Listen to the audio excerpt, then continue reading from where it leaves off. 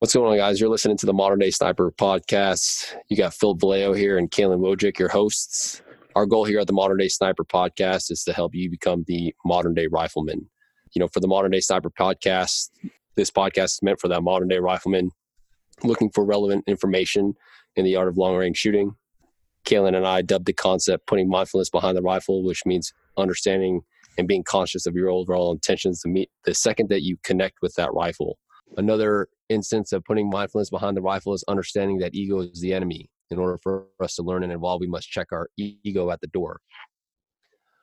So whether you're a hunter looking to extend your range for ethical kill shots, a competitor looking to, make his way to the podium, or a sniper that, just wants to be the go-to sniper at his craft and his job, this is the podcast for you. One thing that Kalen and I talk about a lot, especially the last few episodes, is, finding your own truths. And what that means is what Kalen and I are sharing with you in these podcasts are our truths. And, one thing that we want for you guys, the listeners, our audience, is to take what we have and utilize it as a reference point or a baseline. But ultimately, don't just sit on this information and consume it. We want you to go out there and find your own truths to what you find, what works for you. So if you refuse to be dogmatic and are in search of a deeper understanding and out there seeking information, you are also a modern day sniper and a modern day rifleman. And guys, welcome to the show. Okay, guys. So like Phil said, man, we are with you for another episode. And this is Kalen, and we have a very, very special guest on with us today. This guest is one of the original gangsters of the current state of the sport, if you will.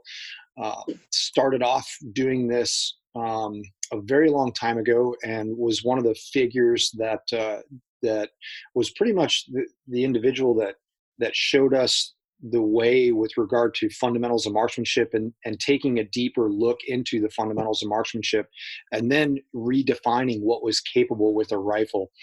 And I think that's really, really important to highlight is that, what we're doing is constantly trying to reevaluate and redefine what is capable with a modern day rifle. And so with that being said, I would really like to extend a warm welcome to Jacob Bynum. Jacob, thanks for being with us today, man. Hey, thanks for having me. I'm honored to be on here with you two guys. This is awesome. Yeah, this is one of those things that, as every day I sit and my morning is, I sit and just kind of take some time to myself and extend and just look at it and extend some gratitude and say, okay, like, where am I at? What am I doing? And part of that gratitude is always, understanding that we have such a tight knit community of people that really, really have a lot of passion driving this. I mean, Jacob, how long have you been doing this now? I don't know. Forever. Forever. Yeah, it's one of those things where in a blink of an eye, it's like 2 decades. I've been behind a scope rifle for 2 decades, and it's crazy. And I extend a lot of gratitude for people like you in the sport because I remember when I came into this game as an instructor, I didn't know anybody. I was just fresh out of the service, and all of a sudden I'm like, yeah, you know what? I want to start doing this. And I linked up with you and Frank Galley.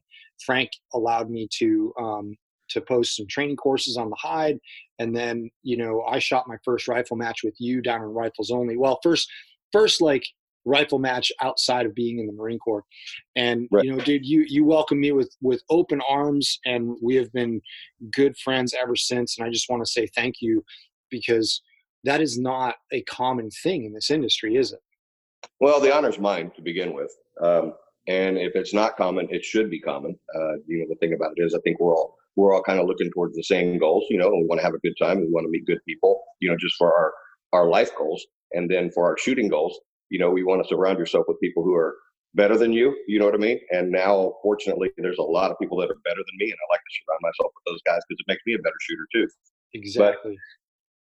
But I think Phil hit the nail right on the head in his intro whenever he said, check your ego at the door. You know what I mean? Because the bullet is going to do what the bullet is going to do, and it's up to us to kind of kind of make that happen the way we want it to happen. And no matter how good we think we are, the bullet don't care, man.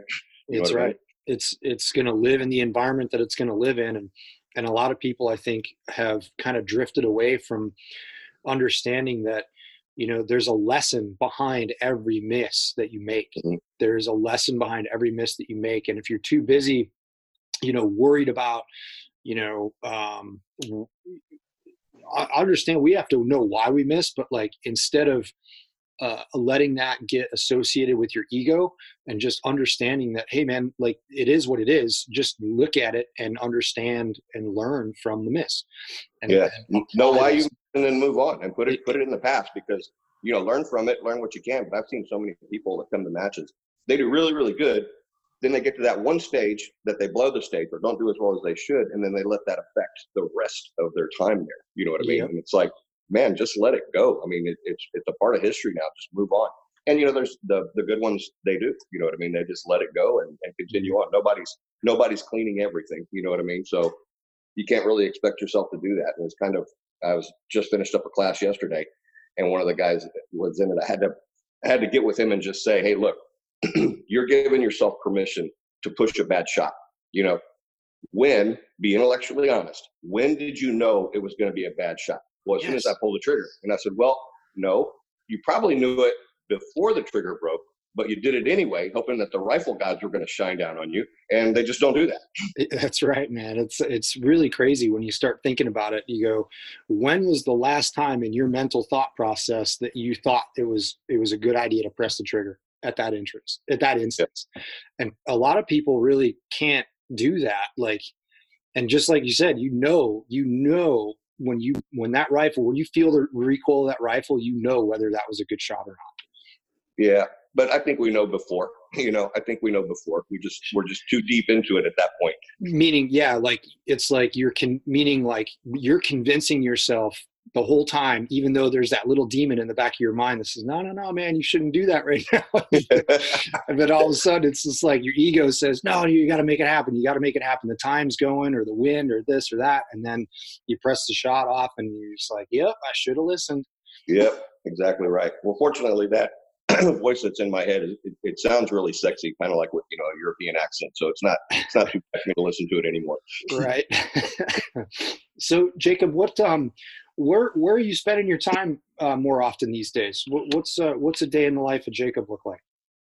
Well, the thing about it is, Rifles Only has been around for, more than a couple of decades now, doing training and stuff like that. And then, we still have that going.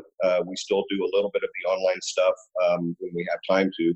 Then, of course, we have our pro shop that, you can order stuff, over the internet. And we don't have a whole lot of stuff in there. It's basically sling through bags, T-shirts, things like that. Just really kind of neat stuff. But, Rifles Only was taking up, good 60, 70 hours a week. We didn't think that was enough. So 2 years ago, we started a distillery.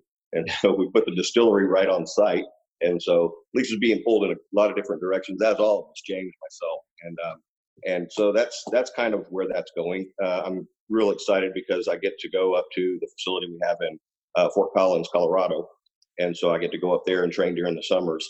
And I like that. I'll be up there quite a bit this summer. We're doing, quite a few courses. Some are public and some of them are private, but that's pretty much what it is. You wake up, pour through your coffee and get your day going and figure out what it's going to be. Is today handgun, carbine, or precision rifle, and then move on down the road. At the end of the day, make sure the mover's still working. And just the normal stuff that you have to do on a range. Go to Walmart, get a case of white paint, do all of that kind of crap.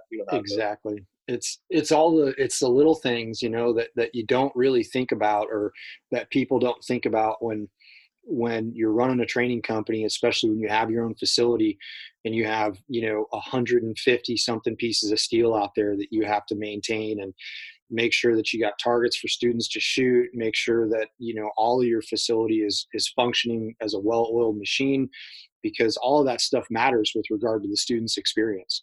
Yeah. And I took it to a little bit different level, just like what you're talking, like the moving targets. Those are of every guy who runs a place, the moving target is always the bane of your existence, because they get hit all the time and they're fragile and they like to just quit.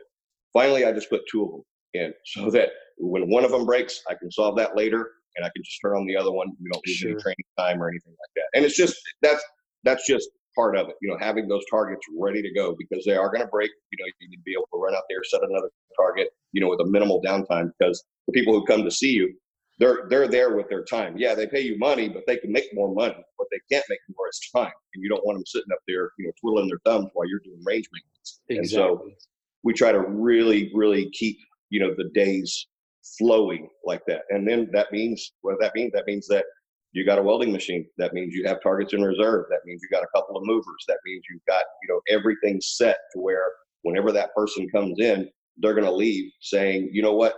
I did what I wanted. I got accomplished what I wanted to get accomplished. I wasn't, just, moving targets or doing anything else. You know how it is. Yeah, it's a respect thing. That's one of the things that, like, I take it really seriously when I have people. I'm asking people to spend their very, very hard-earned money with 4 days or 3 days or 2 days with me, and so that's a respect thing, man. You want to make sure that they're getting everything that they wanted to get out of that time that they're paying to spend with you.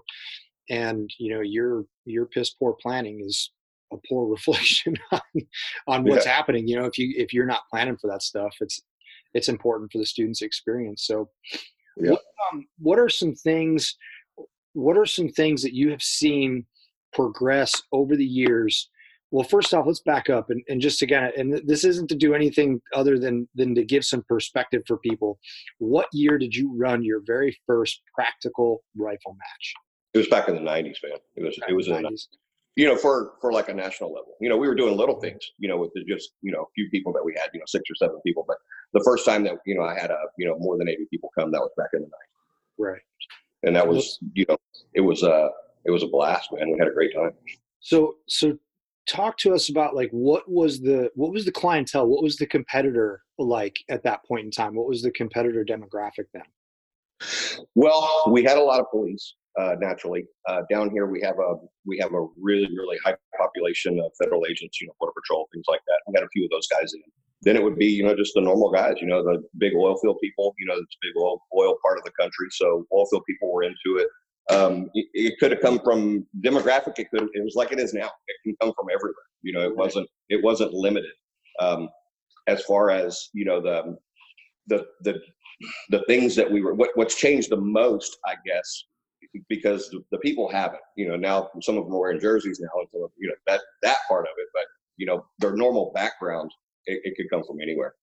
I get an inordinate amount of pilots, believe it or not. Yeah. It's just, people that work for airlines and things like that. I think that's the ones I see the most, Larger breaks with time off, so it's a lot easier for them to dedicate the time.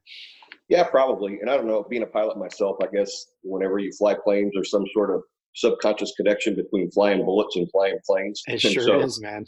maybe that has something to do with it. I think being in the atmosphere, whether it be, yourself or, the something that you're controlling, right? So yeah, absolutely. Yeah, it's we have to go flying sometime, man. I wish I flew more. There was a point in time, like 2007-ish, 2008, that I was flying like constantly, but that has since fallen away, and I miss it. I really do miss it. I was actually able to get into a Sport Cub with Sterling Becklin from Era 3. We went to his place to look at a site survey, and he had a Sport Cub. And I was talking to him. I was like, yeah, I got my tail wheel certification in a Sport Cub. He's like, oh, you have to fly my airplane. I was like, dude, I have not been behind the stick in like literally 10 years. And he's like, I'm not having any of it. You get in, you're going to fly. And so we took off, did a couple of touch and goes, and it was just so beautiful to get reconnected to that feeling, and just flying in general is beautiful. Yeah. You get the same. Keep 182 right here at Rifles Only, and I got a grass strip. Yeah, man, for sure. Like that's I love it, and that's kind of one of the reasons that I took to skydiving so much, is just because I like that sense of freedom, and I love flying a wing, so that's a lot of fun. So with going back to the shooting, the evolution of the sport, what are the things, like, do you have benchmarks or that you've seen over the years that, like, hey, this band of time we saw a lot of this, and then this band of time we saw a lot of this, and how that drove gear, and how that drove ammunition, and how that drove optics and all that other stuff, and how it drove technique. Yeah. Well, the thing about it is I have that fundamentals video, and people say, "Oh, you need to update the fundamentals." I say, "Well, the fundamentals have been the same for a long, long time. How we're applying it is a little bit different, but obviously I can update the video itself." Going back to Kalen's question on that, there are definitely blocks of time. Then whenever I first started out, the state-of-the-art system was a Remington 700 PSS, a hunting style stock. It was a top loader, and if you had a Leupold Vari X3 3.5 to 10 and MOA on top of it, you were in good shape, man. I mean, you were the man. I remember those days. I really do remember those days. Yeah. And it was like the whole thing, we didn't, all the deals are like, now every gun, comes with a slope base. Everybody's got 20 minutes. Not us, man. We were cutting up beer cans and putting shims in the very back of them. You know what I mean? Making our own slope bases because no one was doing it at the time. And so that, there for equipment and how things are going up there. I mean, look at what we have now. I mean, it's, chassis that are multi-adjustable. Whenever you pick up one of these things, it's like putting on a very, very nicely tailored suit. I mean, they just fit you now. And back then they didn't. And we didn't care. We shot them anyway. You know what I mean? We didn't have muzzle brakes on our 308 suppressors. Nobody was shooting suppressors. That was one of the things that doing the military training back in the time, there was, first military course that we did here, there wasn't a suppressor on a rifle at all. And then the suppressors started to come in, and you still had some of the old guys with the new guys, and the old guys hated the suppressors, and the new guys did love the suppressors. And then now you come in, and every gun is suppressed, and no one even talks about shooting unsuppressed anymore. And that's on the military side of the house. And on the civilian side of the house, the muzzle brakes, they got the technology for muzzle brakes now is just incredible compared to when it first started out. I mean, we would just go over there and drill some holes in the end of our barrel and hope for the best, but now they come in directing the gas, and it really does work. Of course, calibers, if 308 was, king 308 and 300 Win Mag, and then now everybody shoot. I don't even know how many calibers are out there. Hell, I even jumped off. I ordered up 3 barrels for my Accuracy International and 6 Creedmoor. Never been happier. I love that. So, yeah, it's really good. And so, with regard to that, like the progression, how did the gear drive the technique? How did the gear change, or did it change the way that you saw technique being applied? No, technique being applied is like, it's from one person to the next. The thing about it is like, I always tell my guys that are out here now, I don't care what you do. I don't care where you put your foot or your other hand or, how you're doing this. If it doesn't support the fundamentals, then me and you ain't got nothing to talk about. But everything that you do must support the fundamentals of marksmanship. And if it doesn't, then you need to rethink it, because it's going to become real obvious real quick that you're also ran.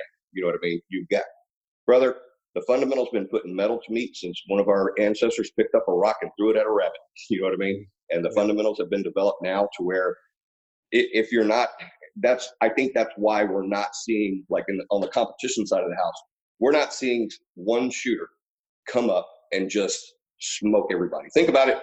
If we were going to a pistol match and Robbie Latham was there, you know what I mean? Yeah. What are we fighting for? Second place at best. Yep. You know what I mean? The competitive world doesn't have that person. You know what I mean? There's some people out there that are pretty good and have won quite a few matches, but not every single match they can go to. And so, and part of it is, I don't think that the fundamentals have been embraced the way that they should be embraced. And a lot of disinformation out there.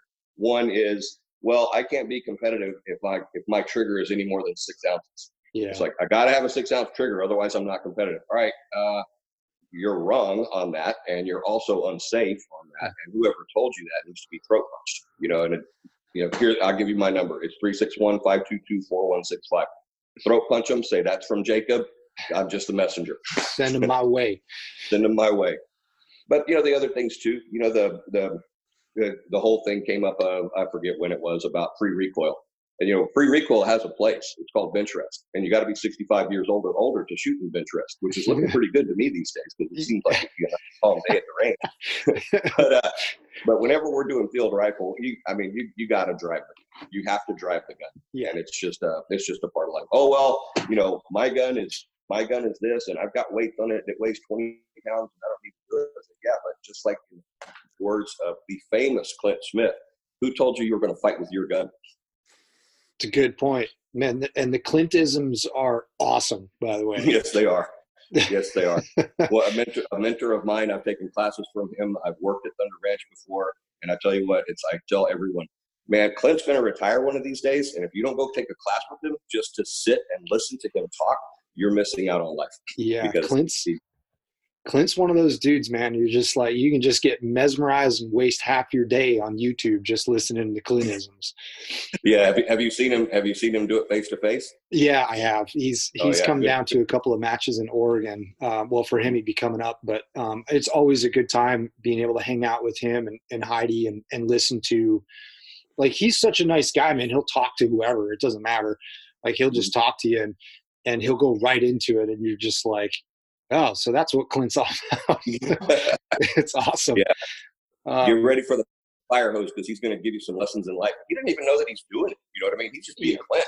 And then you think about what he says and says, man, I'm going to take that to the bank because, you know, he's seen so much, you know, former Marine Corps guy, you know, a former SWAT cop, then Thunder Ranch in Texas for so long, and now Thunder Ranch in Oregon for so long. I mean, his classes are always booked, and rightfully so. I mean, the guy is just a phenomenal instructor. I don't care what weapon system it is. He's going to teach you something. Yeah. And it's great. I mean, a lot of people look at it like, you know, he's getting kind of old and blah, blah, blah. It's like, no, man, like, he's still getting it. And the difference with Clint is that he's not going to be the one that is going to just get stagnant and say, well, this is the way we've been doing it for 30 years. So, you know, this is it. It's like, well, some of that stuff, yeah, it's been doing it for 30 years because it's fundamentally sound. Yeah. But he's also the same type of dude that's going to embrace what's going to make you a better gunfighter. Exactly. And that's really important for people to understand. You know, and with regard to the precision shooting community, you know, you mentioned bench rest, and it's like, what these guys don't understand is that the guns that they're shooting now are literally bench rest capable rifles. Like, you could go compete in a bench rest competition with the rifle that you're using in a practical shooting match. It weighs 25 pounds. It's a 6mm. It's built to the same standards as a bench rest rifle is. And what people don't understand is that, like, bench rest shooting is not a test of marksmanship. Bench rest shooting is a test of your system. Bench rest shooting is a test of your rifle, how accurately it's built and how precise it is, and the load that you develop. Now, granted, if you got to call wind, of course, and that's a thing, but they have their own little world to do that and their own method to do that. But that's something that you guys out there as listeners need to understand. Like, all these guns that are tipping the scales at 22, 25 pounds, those are bench rest guns, man. Yep. So, like, you throwing it on a bag, on a prop, balancing the rifle perfectly and pinching the trigger to make it go bang is not shooting. I don't care who you are. It's not shooting. Certainly not field rifle. No, it's not. No, but that's the thing. You know, there's always going to be that, and you know, we see now that trend in the competition world to go to heavier rifles, heavier. And I think what we're trying to do, or what is in their mind, is that because we're turning it into a bench rest rifle, and they may not even consciously think this, but because we're turning it into a bench rest rifle, I can kind of lay off the fundamentals. You know what I mean? Yes. I don't have to be as precise on this. I can slap the trigger and get away with it. You know what I mean? And it's just like, okay, that's fine. But, you know, and it, you know, if you're doing this just to play a game, that's fine. Of course, that's not the world where rifles only comes from. So we see things a little bit different. You know, I want to take weight off the guy. You know what I mean? I want to get weight off of them, where they have the rifle that's heavy enough to be robust, but not so heavy as it's going to end up with back problems just because they're carrying around a 25-pound rifle. And so it's a different game, you know, and it's kind of like the guys that shoot across the course, you know, that are out there doing the stuff that they do. No, I mean, hats off to them. I mean, those guys, they will give you a lesson in wind reading. You know, I mean, we stand on their shoulders literally. But for field rifle, things are a little bit different. It's a little the word that comes to me, that I know it's the wrong word, but it's a little sloppier. You know what I mean? It's a little grittier. It's a little dirtier, so to speak.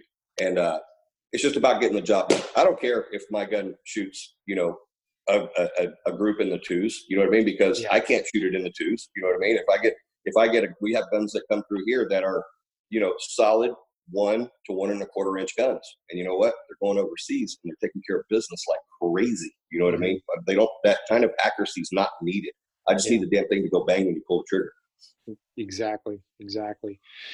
So One thing, real quick before we jump in, one thing that I wanted to talk about, since we're kind of on the subject, is Jacob, you talked about how it's kind of the precision rifles, like sport has turned into a game, which it is, right? And I think the problem that I see with Kalen and I's community, when I say that community, it's the sniper community, is guys, because of our ego, we want to jump into the sport and automatically be competitive, right? Without understanding, hey, we need to jump into the sport to be able to learn different things, right? I mean, you don't have to have a 6 millimeter, 25-pound rifle to, jump in and be competitive or to learn. You just have to go out and look for yourself and have a good perspective of, hey, these are the things that I want to bring back, and these are the things that can stay in the game. You know what I mean?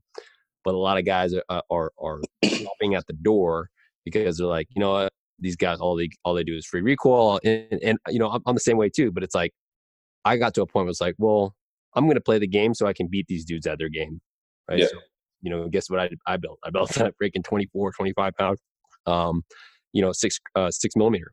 But I still drive my gun the same way I would drive my 308. Sure. You know what I mean? Well, first of all, to start off, whenever you said right off, whenever you first started talking, that this has turned into a game, right? Well, I don't want anybody to think that I'm saying that with any sort of negativity at all. I don't mind that it's turned into a game. You know what I mean? I don't mind that it's turned into a game. I think that I like to play that game. You know what I mean? I like to compete. And I like to see people compete. But what we need to understand is that we're playing a game, and it's not a tennis racket. You know what I mean? It's not a golf club. It's a weapon, and it has a history, and that history and how they're employed, it's got to be honored in some way. You know what I mean? We have to figure out some way to honor where it started. And again, I mean, I know that there's plenty of games out there, that started off as wartime tactics. You know what I mean? But this one, there's no question at all about it. I like that you put it in that perspective. Honor where it started. I think that's a good way to put that. So. Yeah, Phil, I remember whenever you came down here for training. I don't think you were shaving then. No. That was good times. I still am looking to do a podcast with Solowinski, who is down there with me. He's still in, and we want to talk about our experience at Rifles Only. And again, I can't. If you guys are listening, I talked to Michael Lilly about Rifles Only, I think in my podcast 7 or 6, and yeah, I mean, this is definitely not the first time or the only time you'll hear about Jacob Bynum. I'm sure, as the Modern Day Sniper podcast continues, we'll always talk about the legendary Jacob Bynum, just because of, the root of fundamentals. I mean, you can't, like you said, you can't escape it. The fundamentals are the fundamentals, and if you try, I'm going to quote Kalen here, I'm going to butcher this. Do not try to learn the tips and tricks before you learn the trade itself. Yeah. Don't be too busy trying to learn the tricks to the trade before you learn the trade itself. Exactly. I like that. That's a good way to put it. That's a very good way to put it. Because that's the thing. It's like, so what we see, and so like you were talking about trigger weights and the weight of the rifle, what that's really doing, guys, is it's just buying you forgiveness. Excuse me. That's just forgiveness, right? If you've got a lightweight trigger and you've got a gun that weighs upwards of 20 pounds with a big old muzzle brake on it, you're shooting a little dinky 6 millimeter BR, like, all of that you're doing is buying forgiveness for you to be able to get away with stuff that you wouldn't be able to get away with if you transitioned to a rifle that weighed like 12 or 13 pounds and had a much more stout recoil. Like we saw that at our match when we had, remember we had the 30 Nosler, Phil, and with the Revic, and these are targets at 600 yards, 600 to 680 yards, and everybody would get on that gun and they would shoot that what was it, 300 PRC? It was a 30 Nosler. It was a 30 Nosler, that's right. 30 Nosler, and there's this gun's not zeroed proper, blah blah blah. And 3 times I walked over there and got behind the rifle and cleaned all 4, I think it was 4 or 5 targets. And people are just like, Okay, all right. Well, I guess it's not. It is all about how you shoot the rifle. Yep. You can't get away with just laying behind that thing like you would a rifle that weighs 20 something pounds and just touch the trigger. It doesn't work that way. The rifle is not going to behave for you the way that you want it to. No matter how much you cry. Yeah, exactly. So it's interesting to see that trend, and I think it's important to talk about that, guys. You need to be able to transition from one to the other, like a well-rounded rifleman, like we always talk about at the very beginning of the podcast. You need to be able to pick up anything and shoot it well. You know, if all you can do is shoot your match rifle really well, and if you pick up an AR or you pick up, a lightweight hunting rifle and you can't shoot that to the level of proficiency that you can your match rifle, you have deficiencies, and you need to continue to strive to understand when to shift gears and how to shift those gears from platform to platform to platform. Yep, exactly right. Exactly right. Those are the other things that, we see that have changed so much, over the years. We were talking about, different stuff before, like optics. And optics now are crazy. I mean, it's like, it's insane.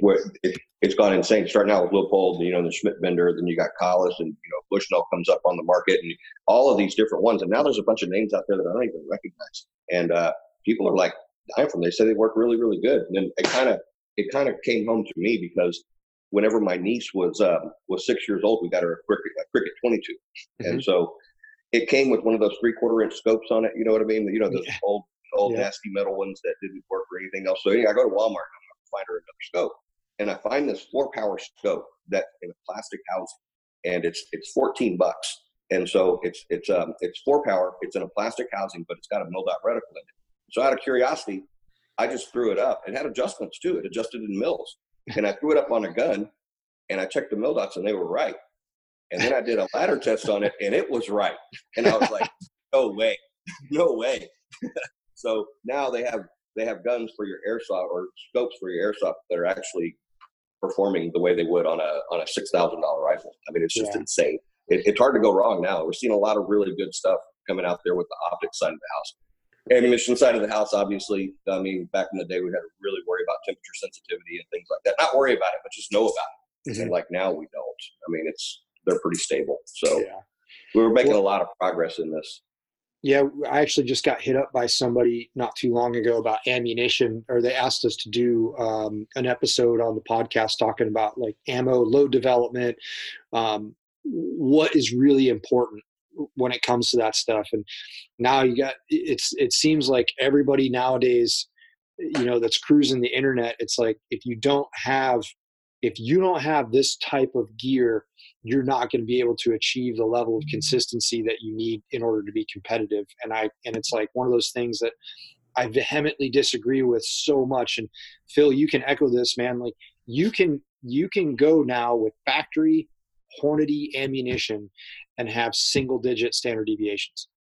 I've been to a handful of 2-day national level matches with factory ammo, 6.5 Creedmoor, and placed in the top 5. Yeah, it's not. That's not holding you back. That's not holding you back. Absolutely not. The boxed ammo that you're getting now is good. Now, Federal Premium's always been really good. You know what I mean? It's for 308 and the 165 or 168 and 175. But now, the Hornady's doing really good work. Prime's doing really good work. I mean, it's hard to find ammo that won't shoot. Plus, we have access to some of the European ammos now that is good as well. I mean, and the thing about it is the reloading, everything that's going on with the reloading nowadays, it seems to me like now, exactly like what Kaylin was saying, you got to have this equipment for reloading. You got to have this, you got to have this, you got to have this. It's kind of like it's become its own sport, so to speak. Like, how can we have a reloading competition at a rifle match? Because to me, you're either going to get really, really good at one or really, really good at the other. But there's only 24 hours in the day, and you got to sleep. So there's no way to get really, really good at both. Right. It's like, how are we gonna come up with a stage at a competition that has to do with reloading? I mean, because it's getting to that point now. I mean, you're spending more on your reloading gear than you are your rifle and scope. Man, it's funny, man. Students ask me all the time. They're like, "So, what do you do with like reloading and stuff? Like, are you?" And I'm like, "I do as little as possible." I'm getting Yep. to the point now where it's like, time is my most valuable asset. It's the most valuable asset. And I look at it and I'm like, you know what, man? Would I rather spend 2 hours at the reloading bench at the end of a day that I already did 11, 12 hours on? Or do I want to spend that time with my family and just pay for factory ammo? Yeah, it's a no-brainer. The answer's super easy, guys. And guess what? You're not you're not saving much money after in terms of. Well, you're not saving any whenever it comes up to what is your time worth. Exactly like what you were just talking about. Your kids are going to get more out of spending time with you than you're ever going to save on the reloading bench. And then the other side of that too is the with reloading, I understand a lot of people like it because it's relaxing to them, and it's something that's kind of a Zen type thing. And I get that. But I just think you either need to be a reloader or a shooter, one or the other, because you're never going to excel at both of them. I got I'm in my room right now. Like I have a Dillon and I can crank out, 200 rounds in an hour and that's cool. Like that's fine. That works just fine for me. But it's like I am not going to the nth degree that everybody else is. Hey, I got to go get a charging cable for my deal. Y'all stand by, okay? Yeah. Or you? Yeah. Talk with Phil for a second. He seems left out. I'm absorbing as much as I can. Yeah. No, it's good stuff, man. And having people like this on the podcast and just having diversity is just really important. Yeah. And what it is, it's again, perspective of, that there's people out there that, we're all thinking the same thing, right? In regards to being a rifleman. And that's why, when I went on podcast with Frank, I don't know, a couple months ago, I wanted to get away from the term of being called a precision rifle shooter, right? Because, I didn't want to be affiliated with being that shooter that all he does is, like you said, throw up a 25-pound bag or a 25-pound rifle on a bag, balance it, and then free recoil. Like that's what I think of now when I think of a PRS shooter, not just the PRS shooter, but a precision rifle shooter. So I was like, I want to be known as a precision rifleman, so I can take any precision rifle and run it the same exact way in any comp and still be, pretty damn good with it. Yeah. Right. That's important. And I think that's where, the sport has like gotten away with, again, you see the guys that are breaking the bank to, again, be competitive and stuff like that. And how many of those guys have actually attended a course? It's like they would rather go drop $4,000 on a new rifle because they think that their system is holding back before they drop $3,000 on a 2 to 3 day class. Yeah, that's really important. That's I'm back, guys. Honest criticism of your technique and fundamentals. Right, because guys, like Jacob's talking about, man, like when we started this game, it was like my very first precision rifle was a Remington 700 Police Sniper Special in an HS precision stock with a Leupold 3.5 to 10 top loader. I can still shoot 2 and load 2 just as fast, man. Like I still practice it. I got a top loader here because there's a lot of classes that I teach with law enforcement officers that still have top loaders. Yeah, we got to teach them how to run them effectively. But I think going to what Phil was talking about too, the thing about, we just finished up the brawl out here, and but sponsors are always fantastic. I got my first Accuracy International in 1997. It's a gun I still shoot now. It's got the 26 barrel on it. It's still pumping right along. But the Accuracy International, as well as Mile High Shooting, donated a gift certificate, for a new rifle, a new AT. Nice. And so said, hey, what we're going to do, we're going to go and give this to the first place. They called. They said, we don't care what you do with it. And so I thought, well, I'll find out who's got the worst gear. You know what I mean? And I'll do that. So I've done that before. Yeah, man. I had to search all day. That was less than $2,000 scope and rifle combo. I looked at it. There's $6,000. There's $8,000. oh, that's one of those PSR. That's a 19 grand rifle. Back to the, all this other stuff. It's like this one guy who was shooting this cheaper gun was doing really, really good with it. And he loved it. I mean, I talked to him about it before I, broke the news to him that he had to take a new gun home. So, but he loved it. He was out just, going at it. And it's like, I mean, I go into Walmart and get a factory second Savage, and that thing shoot better than I do. That's the stuff, man. Like Scott shooting Savage this year. People were all like, "What are you doing, man?" And it's like, dude, they're gonna shoot just fine. Like, oh yeah, it's gonna shoot just fine. It's definitely not holding Scott back.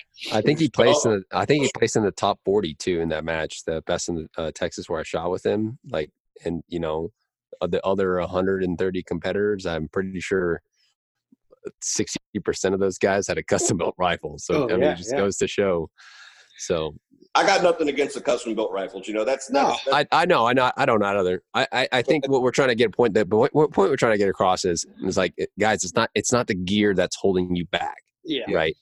100%. Because I mean, we all run custom built rifles. I've got a slew of them, but the what we're trying to get across is your ego tells you that when you start pulling shots, the instant most shooters I've seen, instant they start pulling shots, what do you think the very first thing to blame is? Their gear and equipment. Yep. For me, anytime I pull a shot, I always send two in the same exact spot in the dirt because I always question myself first, right? Yep. And that's how it usually goes. It's like, it's like I'm in this position, and like you said, it's like I shouldn't be breaking this shot. I'm gonna torch it off anyways, and it goes. It bites you. Yeah, it bites me, and then I was like, okay, that was definitely me. And then I'll send it in the same spot or whatever the case may be. But I always question myself first before I ever question my rifle. Yeah, I think you're good on that. If every single class I did, I said it twice this past week, and I'm going to say it again tomorrow morning. A long time ago when I started out with this, I went into my wife's makeup case, and I took out her compact, and I ripped the mirror out of it, and I put it in my back pocket. And to this day, every time something goes wrong with my shooting, I pull that mirror out and I say, "Hey, what's the problem?" And it's staring right at me. That's awesome, man. That's so awesome because it's the freaking truth. Yeah, man, it is. It's like, so I walked around at a shooting match, it's actually the first match I shot with Phil. And I walked by somebody that said that they were chasing dope, but they hit like 95% of the targets. And like, I don't know why, but I'm chasing dope. And I'm just like, dude, you're a fantastic shooter, but you just don't get it. You know what I'm saying? Like you're not chasing dope if you're hitting 95% of the goddamn targets. You know what I'm saying? That's true. So that match might be a little easy too. Yeah. Right. So what do you got going on, Jacob? What's on your schedule? Like what can we expect from Rifles Only in 2020? And is there anything new going on? What's up? Oh yeah, we're doing the same things. We're getting ready to we're already doing private instruction in New Hampshire. And so if someone is up in the Northeast like that and they want to get some shooting, and now's not really a good time of the year because they're still snowed under and it's like cold as hell, but we got a place that's getting ready to open up in New Hampshire. And so when that's and again, like I said, we're already doing private instruction. We'll probably start doing full-blown classes in the spring of 2021 up there. We still got it going at Colorado up north in Fort Collins, not very far from the Wyoming border. And by the way, that one deputy that got bit by the mountain lion, did y'all see that? What? Yeah, that deputy up in Colorado, deputy got bit by a mountain lion. They finally had to shoot the mountain lion. Really? No, did not. You hear about that news? I did not see that. Yeah, look it up. Well, and so that's like 10 minutes from where we train. And then the one guy last year who actually strangled the mountain lion, do y'all remember that one? I do remember that, yeah. The hiker, that was about 2 minutes from where we train. And so, yeah, we're up in it's a pretty good, wildlife. And you get to see a lot of stuff up there at that place. You have to kind of shoo the mule deer off the rocks so that we can go up there and shoot off of them. So that's still going to be going on. As far as for 2020, that's about, it. Check it out. We're going to be doing a course in Colorado for fieldcraft. And there's going to be several of those fieldcraft courses going on that we're going to schedule for the fall and the winter down here in South Texas because that's our best time to train. And we're kind of need to look back on this one a little bit too. What were the matches like a long time ago? You know, what was going on? And there was some things that we could do in the matches a long time ago was, you know, the target detection, you know, the keep in memory games, you know, the things like that are hide building, you know, a little bit of, you know, cam and concealment. And those things, we just don't do them anymore. And that's part of the Fieldcraft course. You get to learn like the backside of it. You go to Fieldcraft course and you bring a box of 20, you're probably going to go home with 10 rounds, you know, because it's not a shooting course. Right. It's land nav, target detection, camouflage, kim game, you know, sketching, being able to see what you see and you know, come back and tell somebody else about it. More sniping skills. You guys are both familiar with that. Yep. And that's the thing. It's somebody said something, I mentioned it at a match. Like if something went down, you know, we'd have, you know, 100 snipers or something. And he kind of like referenced the crowd of the shooters. And I looked at him and I was like, you are flat wrong, because the like being a sniper is about so much more. Shooting is only 10% of what you do. You think it's that much? Less. Maybe even less. You know, it just depends on the type of conflict, depends on your mission. But everything else, I made a statement once. I said, you know, shooting is only 10% of what snipers do, but when shooting is required, it becomes 100% of your purpose. And you're shifting those gears constantly when you're an operational sniper. Those gears are constantly you're moving into the shooting aspect of it, then you're moving out of that into other things.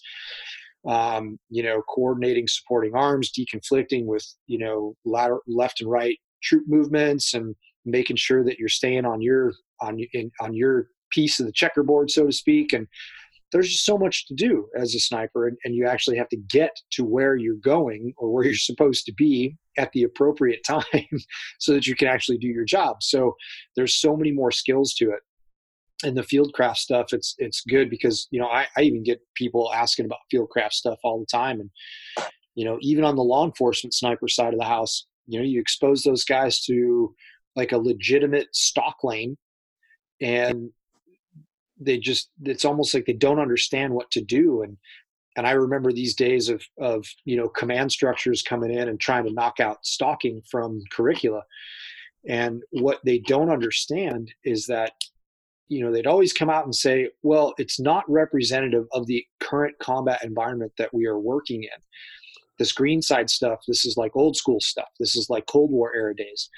And you look at them and you try to explain. I used to try to explain that what this skill is teaching is not just green side stuff. It's teaching everything from discipline, attention to detail, all of the things that are going to keep you alive, all of the things that are going to keep you in the present, in the now, completely and constantly aware of your surroundings. And those skills are going to transition from that green side environment to anything that you do as a sniper. It's not just about being able to hide in the weeds and paint your face and stuff vegetation in your ghillie suit. It's about it's an exercise that encompasses your ability to be constantly aware. Wouldn't you say so, Phil? You can stop in an urban area too. You know what I mean? You just got to know how to do it. This goes back to, you know, putting mindfulness behind the rifle. You know, I can't even stress enough about the mental side of, you know, especially land nav, being alone and unafraid by yourself with a map and a compass, right? When you have no terrain features, right? Especially if you're operating in maybe somewhere like South Texas, no terrain features, right? Mm-hmm. In Pendleton, it's easy because you've got big hills and terrain reference, terrain associate. But when you're doing land nav on the East Coast, when I was out in Quantico doing some land nav for advanced course, oh my God, hard. It's tough, right? Hard. You're 3 or 4 hours into it, and you're like, I don't know where the F I'm at, right? You can't turn on your GPS, and it's a mental check of your ability to get through it, right? Because again, you could have the perfect trigger press in the world, you could have the best rifle system in the world, but if you can't get to your destination or where you need to shoot someone, guess what? Yeah, I mean, that's it. You're pretty much your mission's failed.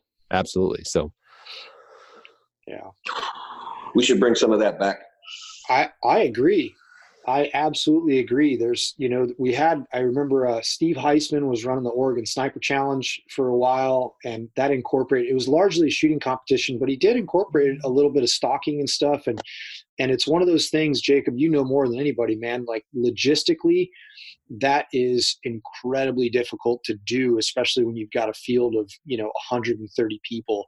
Yep. You're trying to run them through that stuff. It turns into kind of like that Disneyland ride thing where it's like you stand around for an hour for 3 minutes of fun type thing. Yeah. And it's hard to do it effectively. I get you. Well, I'll tell you what I have cooking for 2021. What do you got? All right. Let's do a major match, and we'll do it a major match. Okay. I've been working on this for a few months now, and what I wanted to do was come up with something that was going to test the marksmanship, land nav, target detection, Kim's games, range estimation, and situational awareness. And I thought, well, how can I do that? This will be really good. This will be a long weekend. So, well, it's going to take longer than a long weekend, because the thing about it is I could do all of these things right here at Rifles Only, but that's not really a test. I want to do it here. I want to do it in the desert, and I want to do it in the mountains. And I want this thing to last a while. So I've secured some locations in the Western United States. We're at 7 right now. And I've talked to all the people and kind of told them what I wanted to do. I've brought it up to date, I've brought it up to 14 people. All of them are in. The match will start September 1st, 2021 at Rifles Only. And from there, when you're done with your tasks here, you're going to be given a page, and it's going to tell you where you got to be next. And it's going to be a long way away. The furthest you're going to get away from Texas is going to be in Idaho, and then you will come back through Colorado. You will have already visited Oklahoma, New Mexico, Arizona, and it'll end 23 days later at Rifles Only. At each of these different places, you might be tested on one or more of the skills that I just laid out. But it's going to be epic. That sounds pretty. It sounds like a sniper's cannonball run. Yeah, I think it's the Amazing Race with guns. There you go. All right. I think that's amazing. So what else do you like? Do you have a title for it? Yeah, I'm going to call it Assassin's Way. And it's kind of one of those things to where, all right, you're given this task. Well, this task could be on this property, in this town, in a different town, in this state, in a different state, in a different town. And so once you're given those things, and whenever we get closer, and we've already got, I'm only going to take 45 people for it. And whenever we get closer to that, what we'll do is we'll end up going to, well, in other words, if there's one place that there's going to need to be ammo sent to it because they're going to be shooting quite a bit of ammo, they'll be given an address to send ammo to. And so, we'll, of course, I've got most of this already sorted out, but it's not completely sorted out. So I'm still working on it. So, and I think I'm getting ready to lose y'all, man. I plugged in, but it says that I'm charging, but I only got like 3% left. So here's the deal. If you want to play, the price to play is $25,000. $25,000. Yes, it is. But if you win it, you get paid $500,000. Wow, that's real money right there. Yep. Yeah, it's life-changing money. But and so like you had said before, Jacob, being a good shooter is not enough to show up to this match and think that you're still going to win. So you could have, 100% hit at your Assassin's Way. Is that what you call it? Assassin's Way, and you still might win because you still might win. Yeah, absolutely. Exactly. And I don't think the guy with the highest score is going to win. The thing about it is, I think that the other stuff is going to, or the highest score in marksmanship is going to win. I think that there's so many other aspects that are going to be, and we have a cadre on here that consists of former special operations guys, everything else. This is going to be extremely, extremely fair, and the cadre has been extremely well vetted to do this. I've kept it under my hat, but like I said, 14 people are already in. So I have a feeling we're going to end up with a waiting list on this thing. So there's 14 people that are already in with a $25,000 entry fee and a payout of a $500,000 pot. You got it. You got it. That's impressive. And to tell you the truth, man, with 45 people as the limit, you guys better get on this. I mean, you better get on it because it's going to fill up. I can guarantee you that it's going to fill up. So that too, that we're talking about this, you know, like I said, I want to get some of this stuff in before my device dies here. But I know that, like, check out the land nav courses or the Fieldcraft courses that we're doing in Colorado. We're going to do another one. I know, Kaylin, you're going to do some this late summer and fall too to help support this. So if you don't feel like that you kind of have the skill set to do this, we're going to be offering some clinics to get you through this to where if you want to do it. This is going to be one of those things that you'll be able to look back and say, hey, I competed in Assassin's Way. And that's the bragging rights on that are just going to be pro. That's very true too. I mean, just to be able to say, hey, I competed in this, and I mean, what an adventure, right? I mean, yep. 5 states. Well, we're at 7 now. Seven states. I want to add one more. I'm waiting to hear back from one person. I want to add one more stop. 7 and 23 days. 23 days, correct. Wow. And so what it's going to be, you're going to be responsible for your own self, getting yourself to these places. I've been on the computer on, go using maps to find out how long it takes to get from this place to this place. You'll have time to rest. I don't want anybody driving off the road. And you'll have time to drive to the different locations, but you will not have time to go and sightsee. You're going to need to get there really quick because you will have a start time at your next tasked site. This is very similar in concept to, what Competition Dynamics was doing with the Sniper Adventure Challenge. They like incorporating an adventure race theme into basically a match that encompasses all the field skills. When I competed in it several years ago, that was one of the things that I loved about it, is that it was so diverse, and you were on your own and you had to make decisions. And that was a lot of fun to do. And Phil, that's something that, you and I I need some redemption on that one too. So I think we should make a plan to do that and crush some souls on that one, eh? Well, cool. And if other guys got questions after they hear the podcast, give me a ring. My number is 361-522-4165, or you can reach me at jacob@riflesonly.com. And so I'm going to start taking registrations as soon as you guys publish this. Fantastic. Well, this is going to go out here very, very quickly, and we're humbled and honored that you chose our podcast to be the release for this epic adventure that's coming in 2021. This is going to be pretty cool, man. Yeah, it is. It is. I just thought, we need to do that, but we need to do something that, does more than just test marksmanship. I think by doing it in this way, I mean, just think about it. Just getting from place to place. I don't care how you get there. Planes, trains, automobiles. It doesn't matter to me. You're going to have time between these places to drive it. But like I said, at the speed limit and with some rest, but there's not going to be any time to goof off. I think two of the guys that are already in, they are private pilots. So I don't know if they're planning on driving it or taking their aircraft or whatever. But again, the skill, much like the matches down here at Rifles Only, they're the skill sets that you're going to be doing. They're not there to trip you up or to make you look stupid, or there will always be an answer, and it will be a simple answer. It's just a matter of, being able to think your way through this. But 23 days for $500,000 payoff. I said, this thing has to be life changing. It has to be something that's really, really good. And I think Assassin's Way is a way to do it. I'm lost. I'm lost for words, man. I'm super excited to see what it is that you come up with, and what it is the tasks lists are and what the challenges are. And I think it's definitely going to be something. I think it's something that the community needs. Like, what was your inspiration for this? Like, what was like, what, man, we're just going to do this. Where did that come from? I think we lost him. I think we lost Jacob. What do you think, man? What do you think about all this?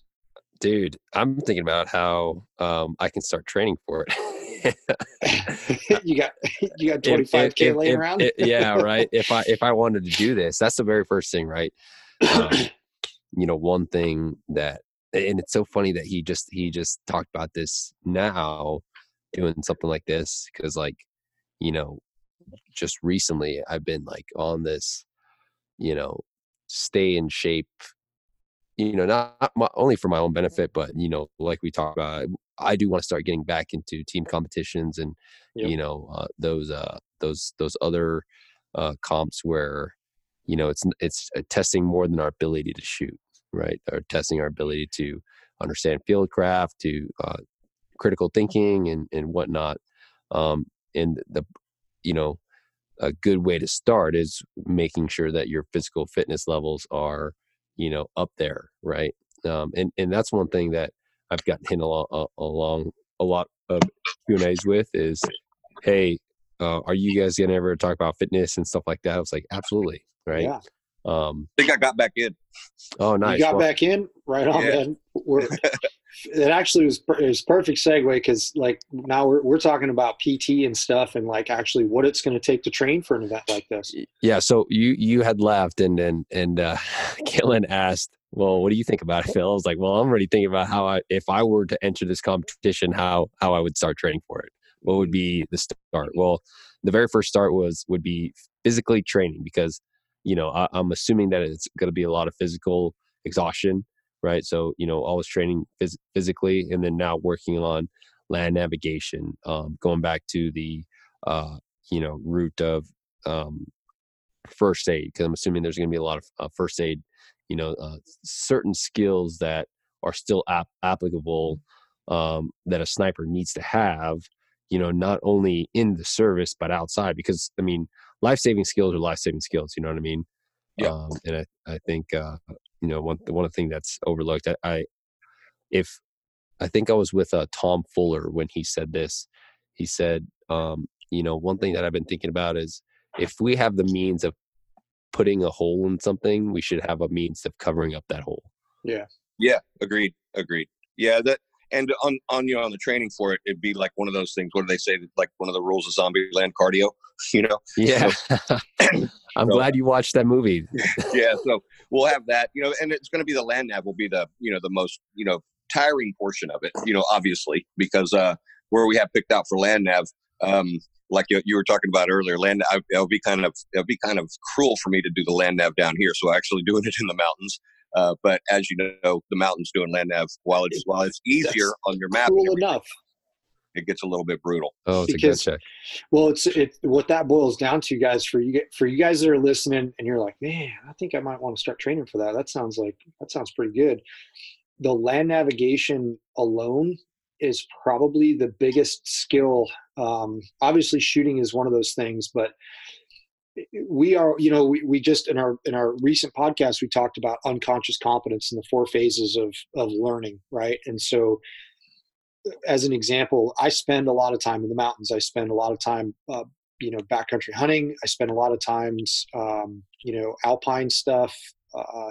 Not as much as I'd like to, of course, but all of that stuff stems around being comfortable, understanding where you are in a vast area of wilderness, and being comfortable with the fact that, hey, I am solely relying on myself to negotiate the onslaught of hazard, and my decision-making process is going to dictate my experience. And in the mountains, that comes from everything from understanding what the weather's going to do, understanding what kind of equipment that you need through experience. And that's why we like the backcountry hunting package is so important for us anyways, in terms of teaching skills. And, for those of you guys that are out there that might want to start training for this, we do have backcountry hunter courses this year that would be a fantastic fit to understanding land navigation, all of your equipment selection. What is it really like to move with that kind of gear on your back for an extended duration? That's a great course to get you started with training for something like this. But it's intimidating. It's really intimidating to stand at the trailhead and look out at the vastness that's in front of you and say, all right, man, I am willfully putting myself into that environment, and I'm going to rely on nothing but my skills to help me get through that. And for a lot of people, they just turn right around and they're like, no, that's not for me. You got to look at it and say, how do we eat an elephant? That's very true. One bite at a time. Exactly right. One bite at a time. Yeah, Land nav is not so. Don't let Kalen scare you too much on that land nav. You get I've never heard man. that. I've never heard that before. How do you eat an elephant one bite at a That's time? first. Yeah, this is one bite at a time, man. Get it done. Yeah, man. I'm over main here. thing is what your main thing is. Hey, just get started. You know what I mean? Yeah. Get started. That elephant's not going to eat himself. Get going. It's one of the things too, guys, like from we also talked about mindset and things like doing the land navigation stuff, especially like in the mountains, and it's a mental game, and it's all about endurance and being able to stay in that positive mental space, and that's really that's really something that I think a lot of people don't truly grasp, is that a lot of the success for this stuff is staying in a positive mental space while you're enduring, suffering. And that's what it sounds like a lot of this is going to be, but not to the point where you're like regretting your decision, of course, but it sounds like it's going to be a significant challenge. Yeah, it'll be a challenge, but it will definitely be doable. You know what I mean? And it's if someone's unsure on that, come and do one of the Philcraft courses, do the Mountain Hunter course that you had, Kalen, which I want to take really bad. It's a blast. But do that, and just understand that it's a lot like everything else. Land nav also has its fundamentals. You know what I mean? And as long as you're applying them, you'll be fine. Yeah, and that's land navigation is one of those things. It's funny because a lot of students ask, like, I don't carry a GPS into the mountains. I carry a spot tracker, not a Garmin InReach now. That's really just for my own safety. And I didn't start carrying that until just this last year, when my wife was like, hey, I really need you to stop carrying that thing, because it's just a little layer of protection there. But like, I don't even bring a GPS, man. I carry a map and a compass. That's it. And I'm 100% comfortable doing that. And people are they're like, are you kidding me? You don't even take a GPS? Like, no, I have everything that I need right here in the map. And those are just skills that, like, we got hammered on land nav as young Padawans. And now I understand why. It's confidence. And that's really what it boils down to. Yeah, we just did one. We did one here, private course for land nav, and we did it at Rifles Only, and another ranch that was about 30 miles south of here, and then on another ranch that had some terrain features, and that was about an hour and a half north. But at any rate, we started them out on the pool table. You know what I mean? And then whenever they could work on the pool table, by the time they got up there to where they actually had terrain features, it was the exact same mindset that you have about it, Kalen. They were completely confident. It wasn't anything to it. It only took 4 days. I mean, then as soon as you start seeing all the terrain features out there, you're like, man, I got this. This is no big. I'm gonna start running from point to point, because it's a different mindset, it's a different mentality. But then in the mountains, like, route selection becomes everything. You can screw yourself in no time flat with improper route selection. Yeah, and that's gonna be part of it too. But I don't know. I'm real excited about doing this, and it seems like everyone that I've explained it to they're real excited as well. I mean, it's like a breath of fresh air. They want to do this, and they want to test themselves on this. And it's a little bit expensive to play, but at the end of the day, just do it better than everybody else. Keep a cool head and have that confidence. That's the person that's going to win. The one who has the confidence in these skill sets. They don't have to be the best shooter. They don't have to be the best land nav guy, but just have the confidence all the way through it. And that's who's going to win. Yeah, that's awesome, man. I'm super excited about this, and I'm super excited about being a part of it. And thank you so much for inviting me to be a part of it. I'm really excited about being a member on the team, and I think it's going to be interesting. And that's one of the reasons that I like teaching the backcountry course, is because you witness people go through their trials and tribulations. And that's I think that's going to be a big part of this event, Jacob, is just to be able to witness the transformation of people as they go through this. Yeah, and also on these clinics, you'll get the skill sets. I mean, don't worry about that. Just have confidence in yourself, and you'll do it. You'll do fine. It's not like I say, it's not designed to make you fail. It's not designed that way. It's designed to be doable and for you to finish.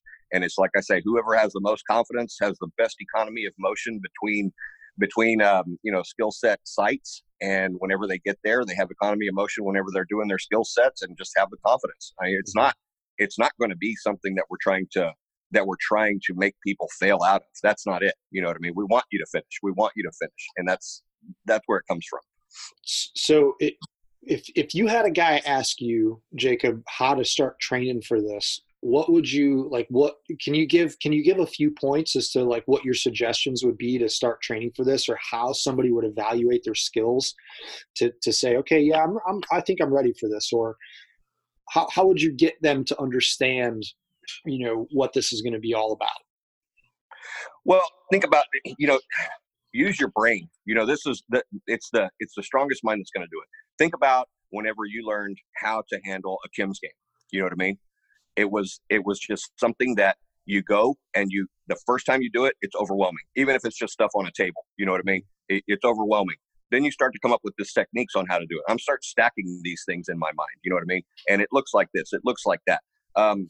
Then as you go on and you get confidence with it, keep doing it. It's like the land nav course that we did. And again, that was about a month ago. I mean, every person who was in that course has called and said, hey, man, I've got my map of this place. I've been out practicing, and said, good. And you can hear their confidence getting in their voice. When they left the course, they were pretty confident. I mean, no question. But it's like target detection. It's like you don't go up there with a pair of binoculars and just start, scanning right to left. You take it in small bits. You know what I mean? You take it in small bits and you go over there and you look, okay, what is a target indicator? Okay, well, that color is a little bit off. You know what I mean? There's a little bit of movement there that I can't explain. There's a shine there that I only see it every now and then, but there's a little shine. You know the drill. I mean, It's just a matter of taking things in small bites. And they'll be fine. Do the Fieldcraft course. Do your mountain course. You know what I mean? And I know that you'll probably do something that's going to be, I'm asking you now, do something specific to this, that has the situational awareness on it. Then range estimation. Let's do that and leave the lasers at home, and again, I'm not going to give you a 1 MOA target at 1,400 yards and you have to range. I mean, it's going to be doable. Mill it. It's going to be doable. The stuff that you're going to be doing is going to be, for range estimation with the mil dots. It's, how did I say this?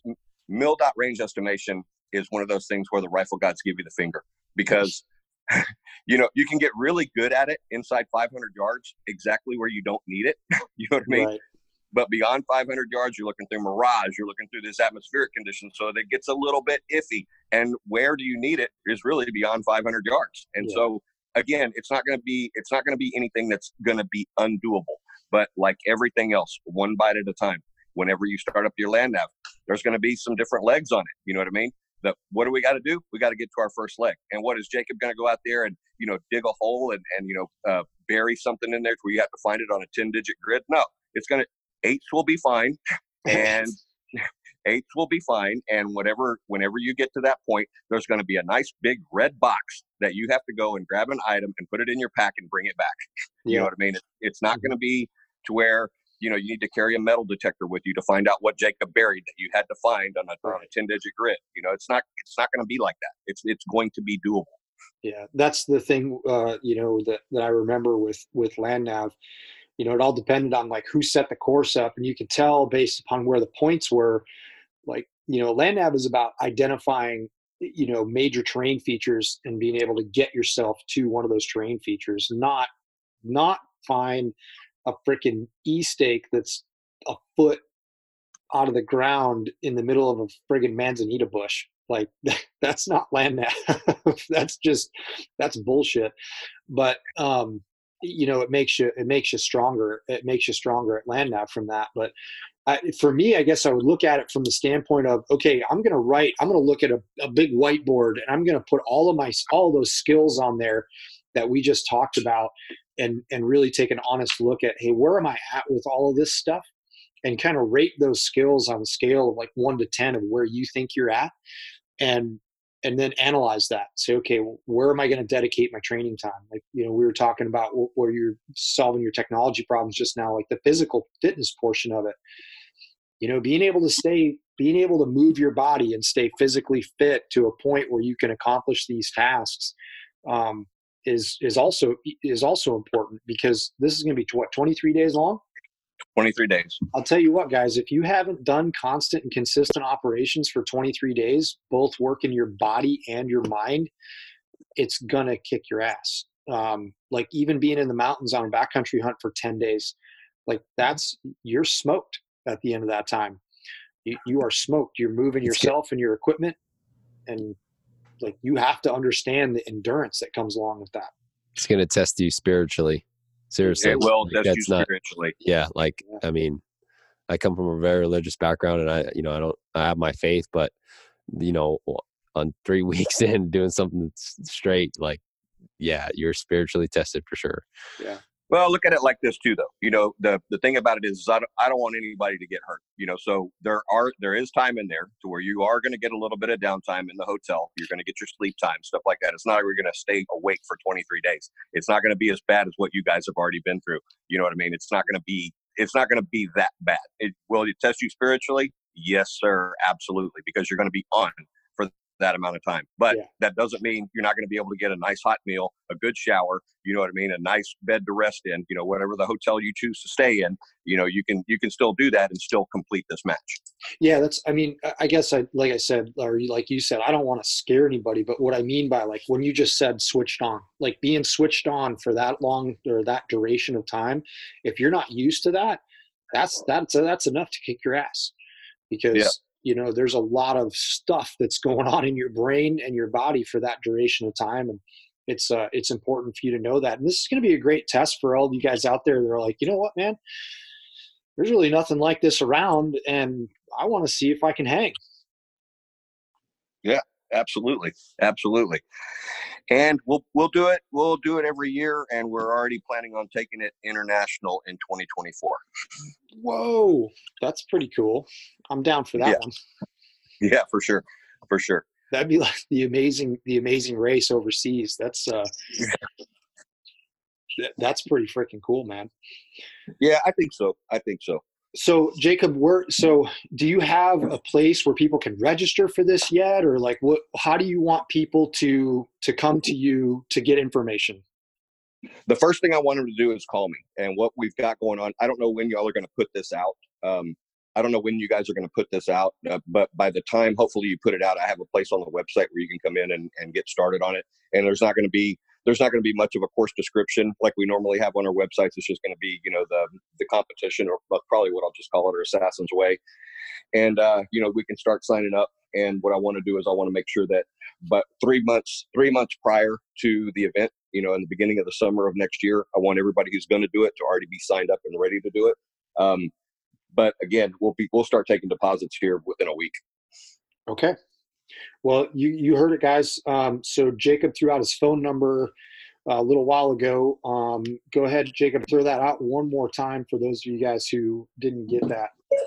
Yeah, that's 361, area code 361-522-4165. And keep in mind, leave me a message. I'm still teaching classes down here, and I'm not going to answer a phone call while I'm talking with my students and doing things like that. So sure. If I don't answer, leave me a message and I will call you back. Fantastic, man. Dude, this is going to be epic. Epic. That's what I was thinking. What I was thinking. Fantastic. And it's going to be fun too. Like I say, whenever you have that T-shirt on from this match, it's going to be something you wear with a lot of pride. For sure. Well, man, so what, Phil, you got any saved rounds? You got anything else you want to throw out? Yeah, I'm going to go ahead and plug. I'm going to plug Jacob again. I did it in the podcast with Mike, and hey guys, like if you're listening and you're looking for a good training class, like go see Jacob down at Rifles Only and do his course. I can't speak highly. I mean, as much as, I hashtag the 90 degrees of trigger control, I definitely didn't start that. That was a Jacob Bynum thing. I think I just made it mainstream with the hashtag. And, like, I've had several students come through Gunworks Long Range University, and that's one of the things that Kayla and I talk about is like, hey, don't just stop here with training from us. Go and see other instructors to see how they able to articulate information. Not even instructors, but go to other teachers. And I would say that there's not too many teachers in the long range industry. There's a lot of instructors just regurgitating the same trash over and over again from a manual they probably read 20, 30 years ago, but no one that is out there explaining things because they understand, what they found to be effective. Like, again, we're in the business of communicating information, right? And I think Jacob has that definitely nailed down, something that I aspire to be as I grow in this industry. And it's also the thing about it is, I think whenever you give a student a concept, if you can tell them why, then they're better able to apply. That's a good point, man. That's a really good point. And some of this stuff is a lot of it's like a connection. Like, how well do you connect with the person like that's giving you the information? Because if you're not like, if you don't have that connection, then you're only going to absorb so much. And after that, it's going to be like, okay, well, this isn't the person for me. And that's why we encourage people to go to different training courses and glean as much information as you can from as many different sources. It's important. Yeah, I agree with y'all 1,000%, man. Just go out and see. Even if you go to a bad one, at least it'll serve as a bad. I think I'm losing you, Jacob. Okay, I think I'm. How about now? There you go. Any better? That's better. Yeah. Okay. Yeah, like I was saying, even if you go to a bad course, at least it'll serve as what not to do. Exactly. Oh, we're still going to have a podcast on that, how to vet your instructors and how to find a training course. Jesus. After the most recent dumpster fire on the internet, it's definitely appropriate. I guess I missed that one. It's not a waste. Anything. You don't want to even invest second of time into that. No. All right. Well, I will take y'all's guys' word for it and take it to the bank, and I won't even ask. Right on. Right on. Well, guys, we are coming up on, it looks like about an hour and a half. And Jacob, thank you so much for coming on. And again, super humbled that you wanted to release your event on our podcast. Thanks for that. And that says a lot. And I want to just, again, thank you for everything that you've done for our community. Thank you for the dedication. It's been unwavering. Your passion is it speaks through everything that you do for the shooting community. So thank you very much, man. Like, you've been one of my mentors too. Well, I appreciate y'all letting me come on, man. It's always good to talk to y'all, whether we're doing it on the phone or via text message or here on the podcast. I really enjoy, both of you guys, and thank y'all for letting me come on.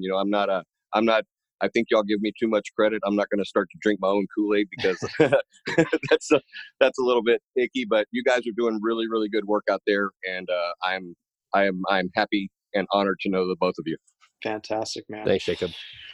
Hey, just guys, real quick before we cut away, I just want to let you know, if you guys have not gotten on board with the Modern Day Sniper email list, I would encourage you to do so. Head over to the website, get signed up for that at www.moderndaysniper.com, because we're going to start doing our first monthly newsletter here. And in that newsletter, you're going to get different tidbits, information regarding techniques, fundamental stuff, what's going on with Modern Day Sniper, what's coming up, new classes and all that stuff. And you definitely want to get yourself signed up for that. So make sure you head on over and do that.